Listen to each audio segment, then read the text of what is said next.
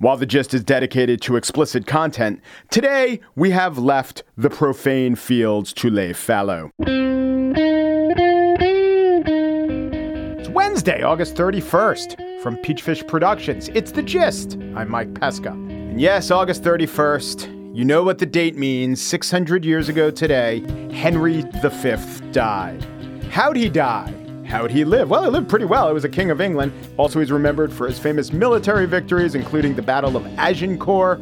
Maybe Agincourt. I don't know if they pronounce it with the T in England. Agincourt would be in France. That was in 1415. Almost conquered France. And then what happened? As a 35-year-old, he died. And they're still not sure how he died. Now, we should say the reason that we even know or celebrate that he lived, he was a fairly important king in terms of the military, but it's that Shakespeare celebrated him. And he wrote the Henry series of plays. And of course, from that speech, that St. Crispin's Day speech that Henry V gave, he got to eulogize himself through his own fictional mouth via Shakespeare. And it's also the absolute, when anyone asks me about iambic pentameter, and I can't tell you how many times people come up on the street and like, Mike, about iambic pentameter, it's the best. It is the clearest example of the iambs and the pentameter, and gentlemen in England now abed shall think themselves accursed they were not here, and hold their manhoods cheap while any speaks that fought with us upon St. Crispin's Day. Ba-bum, ba-bum, ba-bum, ba-bum, ba-bum. But how'd he die? Well, such a glorious figure, such a heroic personage from history. They don't really want to tell you how he died, because how he died was dysentery, probably. It has the whiff, though not a pleasant whiff, of the acceptable when we say dysentery. But if we call dysentery by what it is most plainly, infectious diarrhea, yes, this great king of England died of infectious diarrhea. Although, as I was researching it, there is some theory that he might have caught the dysentery at the Battle of Meaux, M-E-U-X in French. So in French would be Meh, and the siege of Meh, until the people of Meh said no Meh. And he was involved in that battle, and then he collapsed and died of dysentery a couple weeks later. But people who know dysentery, the dysenteriate, and they did disinter him years later, but they couldn't find if it was dysentery. The people who know dysentery say, that doesn't fit the time frame. The battle would have been so much before he died. Usually it sneaks up on you and grabs hold much quicker. They didn't know then that you treat diarrhea with plenty of fluids. It seems odd, but they didn't know it. So there's another theory that during August of 1422, it was quite hot. They know this, I don't know, from trees and the fossil record or whatever. And he was in armor, so it might have been that he got heat stroke. He was in this heavy armor in the heat. I think that's a little less glorious than even the infectious diarrhea. He got hot. I don't know which is true. I do know that 200 years or so, not quite 200 years after his death, Shakespeare made the king a legend. Though if we had known or grappled with at the time his actual cause of death, Shakespeare and Henry V might have said, "And gentlemen in England on latrines shall think their bowels accursed and tummies bleak. Or maybe 'twas the horsies in the sun, still then all died for want of Gatorade."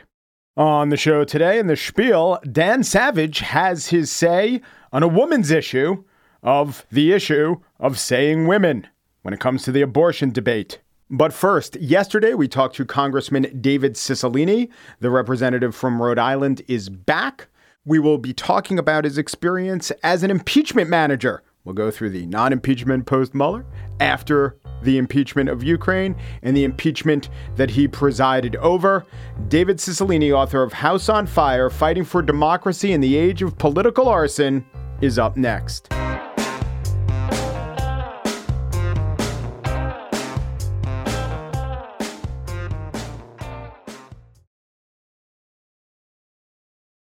Yesterday, we talked to David Cicilline, U.S. Congressman from Rhode Island, the 1st District, the small state has two, about his past, about comparing Rhode Island to the national scene, and about his personal forays into the Justice Department.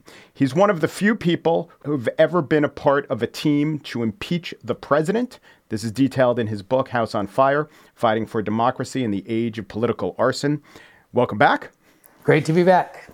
So before we talk about your impeachment, because there are a couple to choose from, tell me about your opinions of, let's even go back prior to the first impeachment, which was over Ukraine, the Mueller report. There was a debate and tension within the Democratic conference about what to do with that report, and you were on the side of this is impeachable. Do you regret now, looking back, that the Democrats didn't bring articles of impeachment back then? Yeah, I mean, I write about that in the book. I think what we did in the first impeachment, I think like so many across the country, we were awaiting the results of the Mueller report. We knew that was a thorough investigation. We knew the quality of his leadership. And everyone sort of thought it would make sense to wait until the report were completed to make a determination as to what we do next, which is perfectly sensible. The mistake I think we made is that when the Mueller report was released, I read it that day. I sat in a room and just spent 5 or 6 hours, read the whole thing cover to cover. My first reaction was, oh my God, this individual has committed impeachable offenses. We need to move forward and impeach him swiftly. And I think what we did instead was we, did what I think we do too often. We paused. We said, we need to really evaluate this. Maybe we need to do some hearings. We, just wanted to be deliberative about it. And what we didn't fully appreciate was the sinister behavior of the Attorney General of the United States, William Barr, because what he did is he refused to release the full report, and then he released a redacted version. But before he did that, he released a statement that basically said, Donald Trump has been exonerated. There's nothing here. Now, that was allowed to be out there in the public for a considerable period of time before the report was ultimately released. And even when it was released, it was severely redacted. And so, Americans who are leading busy lives, taking care of their family, going to work every day, they don't have time, and they didn't necessarily read the whole Mueller report. They were looking to Democrats to kind of signal to them, is it here? Is it not? And they knew we had been very clear about our views about Donald Trump, that we thought he was not appropriate for him to remain in office, that he was a dangerous threat to our democracy. And I think the danger was we let Barr's evaluation sit out there, his mischaracterization sit out there, and then they watched our reaction. I thought, well, surely if there was enough in there to impeach Donald Trump, they would have moved immediately. So it must not be there. And I think in retrospect, that was a mistake. If we had moved immediately, the response would have been, oh, what's in there is so serious, the Democrats are moving immediately. So, I mean, it's easy to do that, retrospectively and look back on it. But I do think it was a mistake. But I think the reason that happened was nobody could have imagined that the Attorney General of the United States would so falsely characterize the findings in the Mueller report and so affirmatively try to mislead the American people about the evidence that was uncovered in that investigation. Yeah, that's true. That was extremely unethical behavior. And when we maybe credit Barr in the last few months for January 6th being his breaking point to some extent, let's remember that. On the other hand, I remember having this show and talking about the game theory of impeachment. And it came down for me, and I still think this is true, that there was no way you were going to get 67 votes in the Senate. And there was also no way that enough people would change your mind if the Democrats had said, we're impeaching, because it would mostly be on issues of the cover-up, not the crime, or obstruction of justice and fiddling with Comey and that sort of thing. There's no way in America today to move such a large percentage of the people that it would have redounded to your, say, electoral benefit or great poll numbers. So what would have happened is today we'd be speaking and there would have been literally 3 impeachments of Donald Trump instead of 2. That's what I think the net effect would be. And I guess then the question is, well, still, that's okay. Or might there have been a cost to that impeachment that didn't result in conviction? Yeah, I think we don't know the answer to that. You're right. It may have been that there would be a cost. It may have been, actually, this is probably not likely, that maybe it would have sobered Donald Trump to understand that there were limits to what he could do, and maybe he would have changed his behavior. Unlikely that we did first impeachment, he didn't change his behavior, I think in part because he wasn't convicted and he felt emboldened. And that's always a concern. But again, I think fundamentally we have a responsibility to show both to the president and to the American people that we have the rule of law. We have a set of requirements that people conduct themselves in a certain way. And, there are lots of people who get charged in the criminal justice system who ultimately are acquitted. It doesn't mean they shouldn't be charged. We have a system that says if you did something wrong, you ought to be formally charged with it and then convicted. If you're not convicted, it doesn't say you should have never been charged, but it means that we made an effort to hold people accountable. You're right. We would have very likely ended up with 3 impeachments and no convictions. But the people who then voted not to convict the president would be accountable for their decision and presumably face some political consequence ultimately for doing so.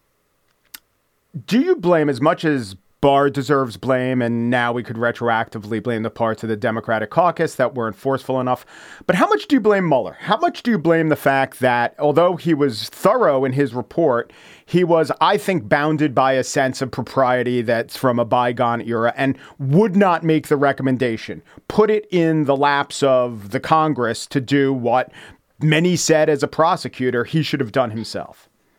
Yeah, I mean, it was hard to understand that that Mr. Mueller in his report set forth all of the elements of obstruction of justice and went so far as to say this report does not exonerate the president, but then said, I will not make a judgment as to whether or not he committed these offenses because of this memo that had been generated by a prior administration that said a president could not be charged with a crime.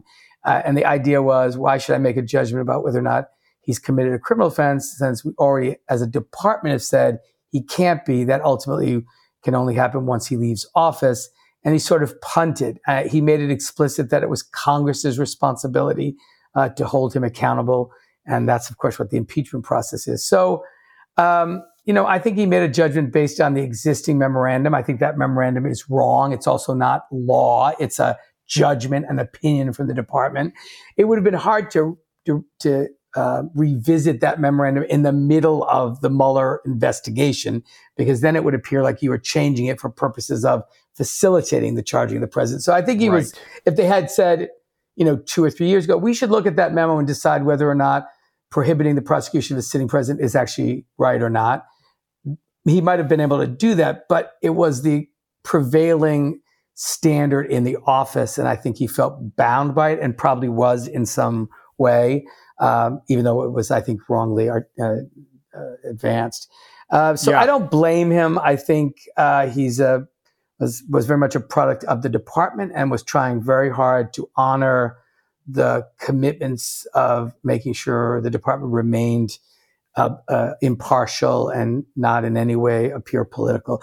So I think it would have been very helpful if he had said, look, the president's conduct would constitute an offense if it were not the sitting president. Like, he could have come to that conclusion and still said, I can't proceed further because he's a sitting president and I'm going to follow this memorandum. But he chose not to do that, which I think complicated things as well. So that's about the blame we apportion or don't to the Mueller report. But I want to ask you about Mueller, the man. And a lot of this is in the book. I remember when he testified before Congress, before your committee, he was not forthcoming and he seemed confused and he was looking around. He seemed his age. He didn't know who was talking to him.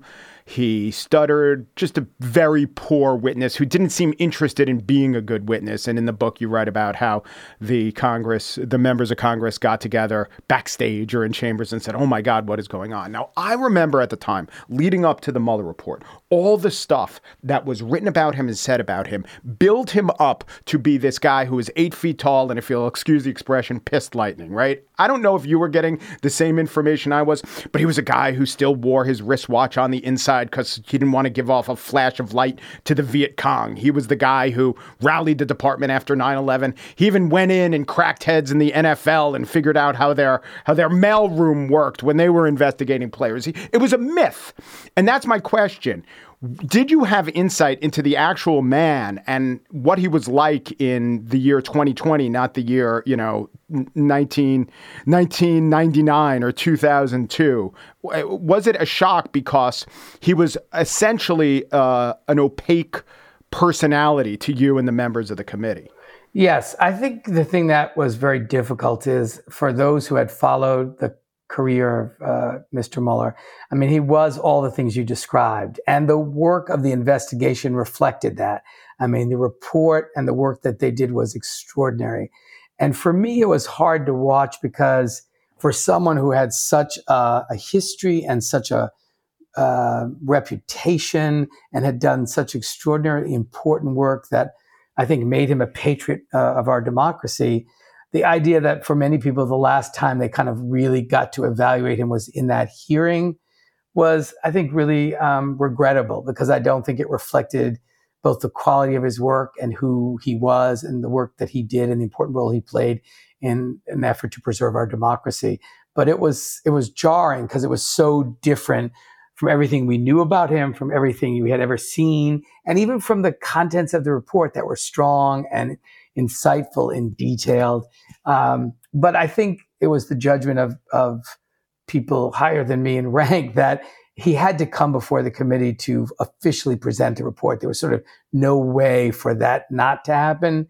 But it was a tough day because he was a man who I think deserved to be revered and held up and honored. And I think the Republicans used it in a way that was both unfair and didn't reflect really who Robert Mueller was. So then the first official impeachment of Trump happened over the withdrawal of, or the withholding of, Ukrainian aid. One Republican, Mitt Romney, voted for one of the charges, but it was partisan. Then comes January 6th, which you write about, and Congress decides we need to have another impeachment, even though the president has left office, is leaving office, which is fine and constitutional, despite the objections of his defenders. So I think that America, or at least the part of America who wasn't in the thrall of Donald Trump, was very impressed with the job you did, the presentation you gave. You even talk about how Republican senators who were never going to vote to convict told you that you were doing a great job.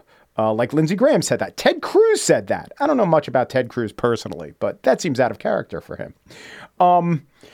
Were you and the other members, how much hope did you have? If I could have polled you the day before the votes, what odds do you think you would have given, Raskin would have given, Nagis would have given, the other members who are managing the impeachment, that you'd actually get to 67 votes on a conviction? Yeah, I think all of us throughout the entire proceeding wanted to believe, like, in the end, they're going to do the right things. The evidence is overwhelming. And in the face of that, they may not want to do it, but they're going to do the right thing because they're going to see that the country has seen this evidence too. And there's no way to explain acquitting Donald Trump. And so I think we all believed, 70% that we'd get there, 80%. I think, interesting. Yeah, I think, and also, you're in the middle of a trial and you have to believe you're going to prevail. You're making your case. And right. I think you've been there as a defense attorney hundreds of times, right? And so you're like, we're going to convince them. And of course, never had a jury that comes to it with judgment. So when you're doing a real jury voir dire, you say, have you made a decision or already have an opinion about the guilt or innocence of this defendant? If you have, you're normally thrown off the jury. These are senators who are making public statements about either his innocence or guilt already. So it's kind of a different kind of jury. Right. But were you on the phone with the defendant when he was committing his crimes? Exactly. So I think we were all very hopeful and we just kept every day thinking, how could he possibly be acquitted on this? What we, I think, didn't fully comprehend is that they were actually going to be able to acknowledge that the facts were overwhelming and still acquit him by this handy little thing they did by saying, this isn't whether or not Donald Trump did this. It's just you can't impeach a former president.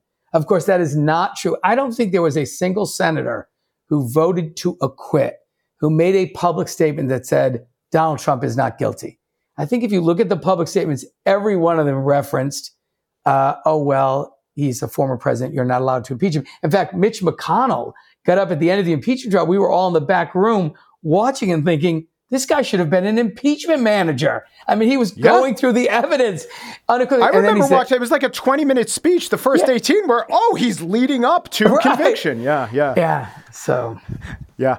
Did you notice a stylistic difference between the members of the among the impeachment managers who are former prosecutors, former defense attorneys like yourself, or not even lawyers? No, I will tell you, we had just an incredible team in the second impeachment. Part of it was we were all friends. We were not only colleagues, but we were generally friends with each other. So we had really pre-existing and strong relationships.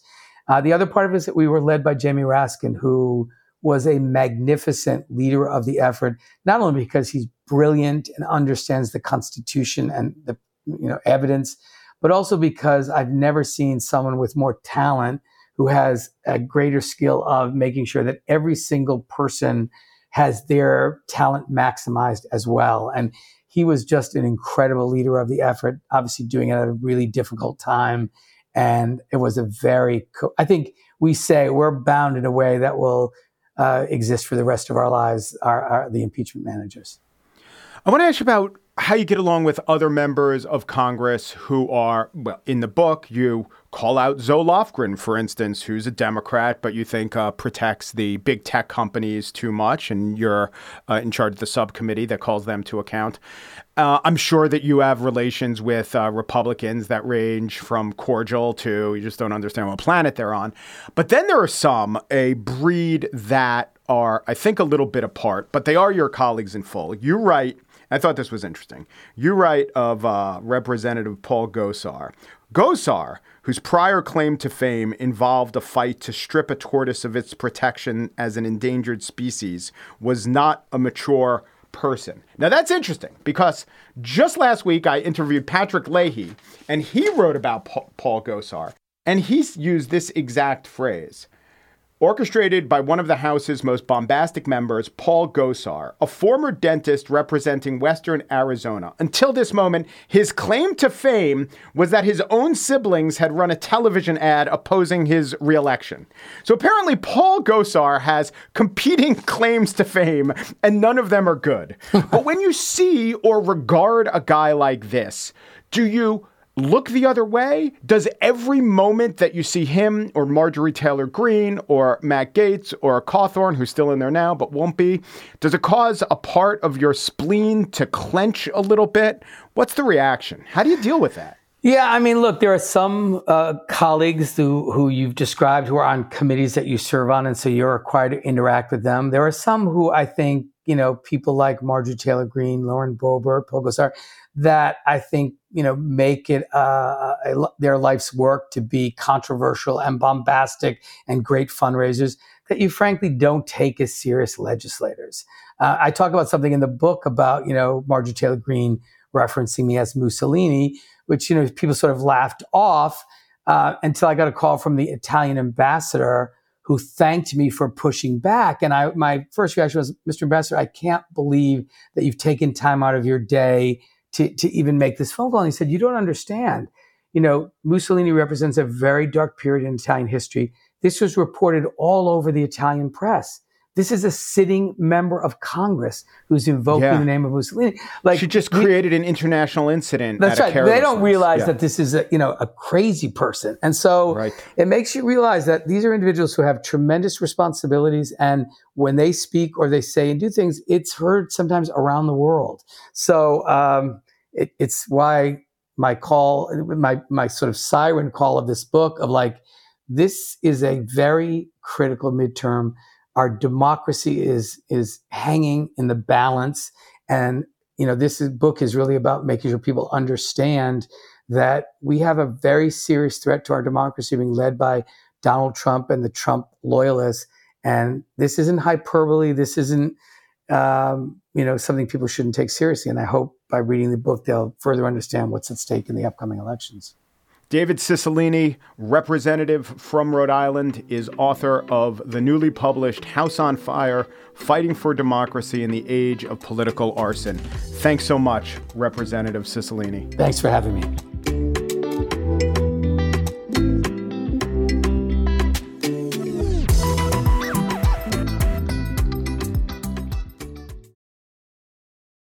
For today's spiel, I bring you Jeff Maurer. You may remember Jeff. He was one of the first guests of this, season 2 of The Gist. And he joined me as a former John Oliver writer who has his own Substack and podcast, which is great. I might be wrong.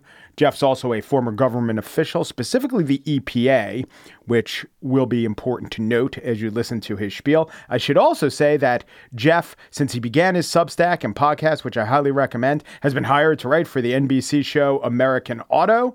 And today he's going to be talking about, classic comedy premise. How good will the government be in investing Inflation Reduction Act money? So it's like airplanes, kids these days, and investing Inflation Reduction Act money. Here now, Jeff Maurer. And now the spiel. So Congress recently passed a bill, which I think is quaint, but they did it. The Inflation Reduction Act does many things, but probably the most notable thing is that it devotes $386 billion American dollars, the best kind, to energy and climate. Now, that is a lot of money. That is more than I make in a year. And I think it's fair to ask, how much bang are we likely to get for our $386 billion bucks? Now, when I was a young economics student, this was depressingly long ago, I learned that most economists believe that government spending is usually less efficient than private sector spending. And that is probably usually true. Personally, I am no stranger to a government boondoggle. Before I was a professional joke elf, I worked for the Environmental Protection Agency. I was there back when ethanol was a hot topic. Ethanol, if you don't know, is basically gas made from corn. It is the rare idea that is every bit as stupid as it sounds, at least from a climate perspective, because ethanol is about as bad as regular gas, and maybe even a bit worse than regular gas in terms of carbon emissions. But that did not stop the government from throwing a lot of money at ethanol for a long time. And my point is, if you are arguing that the government sometimes makes bad decisions, I agree. But I think it's also worth asking, what about the private sector? How good are they at investing their money? Well, I have thoughts about that too, and they come, ironically, from my time in government. When I was at EPA, we were frequently involved in this pilot project or that pilot project. Sometimes we were giving it money. More often we were giving it, moral support, which I'm sure they really appreciated. We were giving this support to some technology that could save the world or could end up being precisely nothing. And we would sometimes visit the companies behind these pilot projects. And on those trips, we were basically in the role of a possible investor. We were kicking the tires. We were seeing what their project was all about. So let me tell you what those trips were like. The company is always owned by two guys. One is American, one's Dutch. Too Dutch, quite frankly. It's okay to be Dutch, of course, but, I think within limits, please, keep it respectable. Anyway, Peter and Dirk, or whatever their names are, they have an amazing idea. They are going to build a skyscraper entirely out of butter. Or something like that. Something incredible. A helicopter made of pine cones. A steam shovel powered by gillyflowers. Something that, if it did become part of our lives, it would be an absolute game changer. But it is not yet an absolute game changer. When we are there, it is a prototype. And the prototype is legitimately amazing. Oh my God. You made a monorail out of cheese, just like they had on the Jetsons. What a brave new world we are living in. Unfortunately, that prototype cost them $4 million to make, and to run it for 20 seconds cost another $100,000. And the question, whether you are the government or a private investor, is, will this project eventually be viable?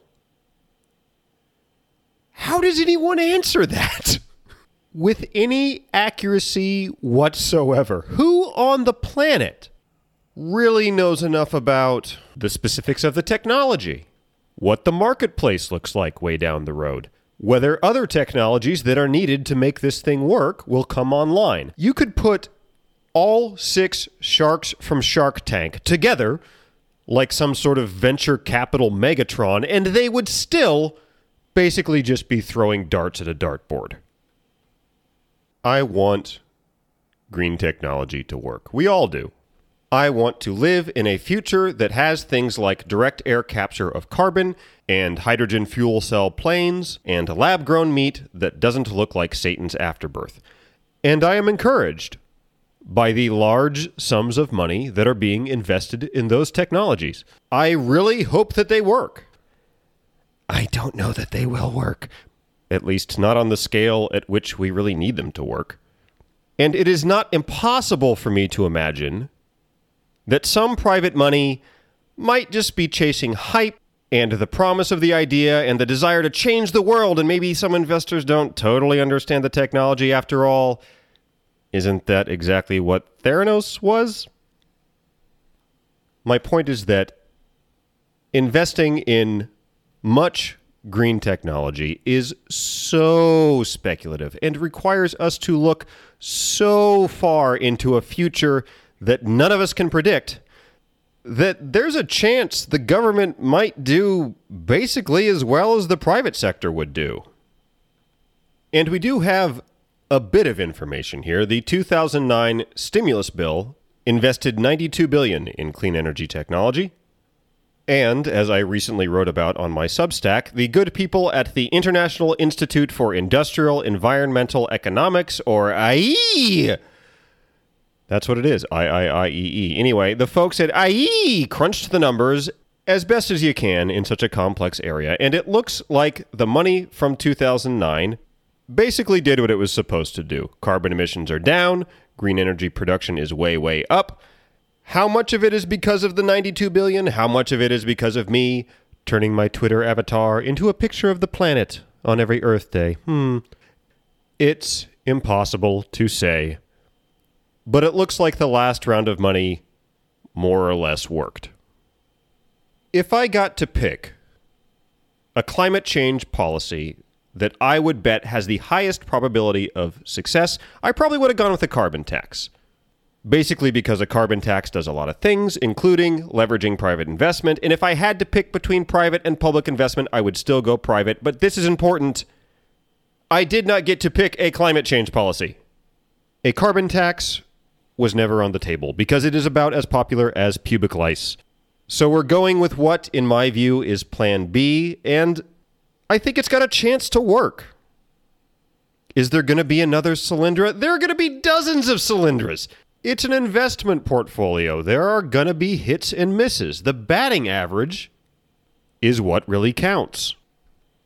And I think the government has a shot at producing a batting average that is at least in the ballpark. That is double wordplay, if you are scoring at home, at least in the ballpark of the private sector. We'll never know how $386 billion spent at the exact same time by the private sector would have worked out. Not even the good folks at IE can crunch those numbers. But even I, who sees this as a bit of a second best option, I think this could end up pretty good.